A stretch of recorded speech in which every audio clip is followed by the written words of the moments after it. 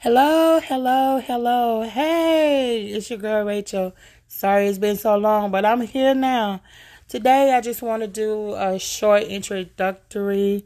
I will be doing a podcast talking about dealing with trauma. Yes, that's right. Dealing with trauma. And we're going to talk about different aspects of trauma and how it affects us, how we can grow, how we can learn from it, how we can build from it, all of that good stuff, right? So stay tuned, stay tuned, stay tuned. No, I am not a therapist, but I am a candidate, or should I say I work alongside the therapist because the therapist works with me.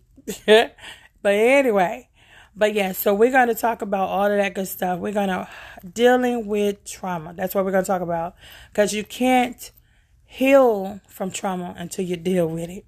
All right. So guess what? Meet me on the other side. We'll be back real soon as we begin to talk about how to deal with trauma, or just dealing with trauma, period.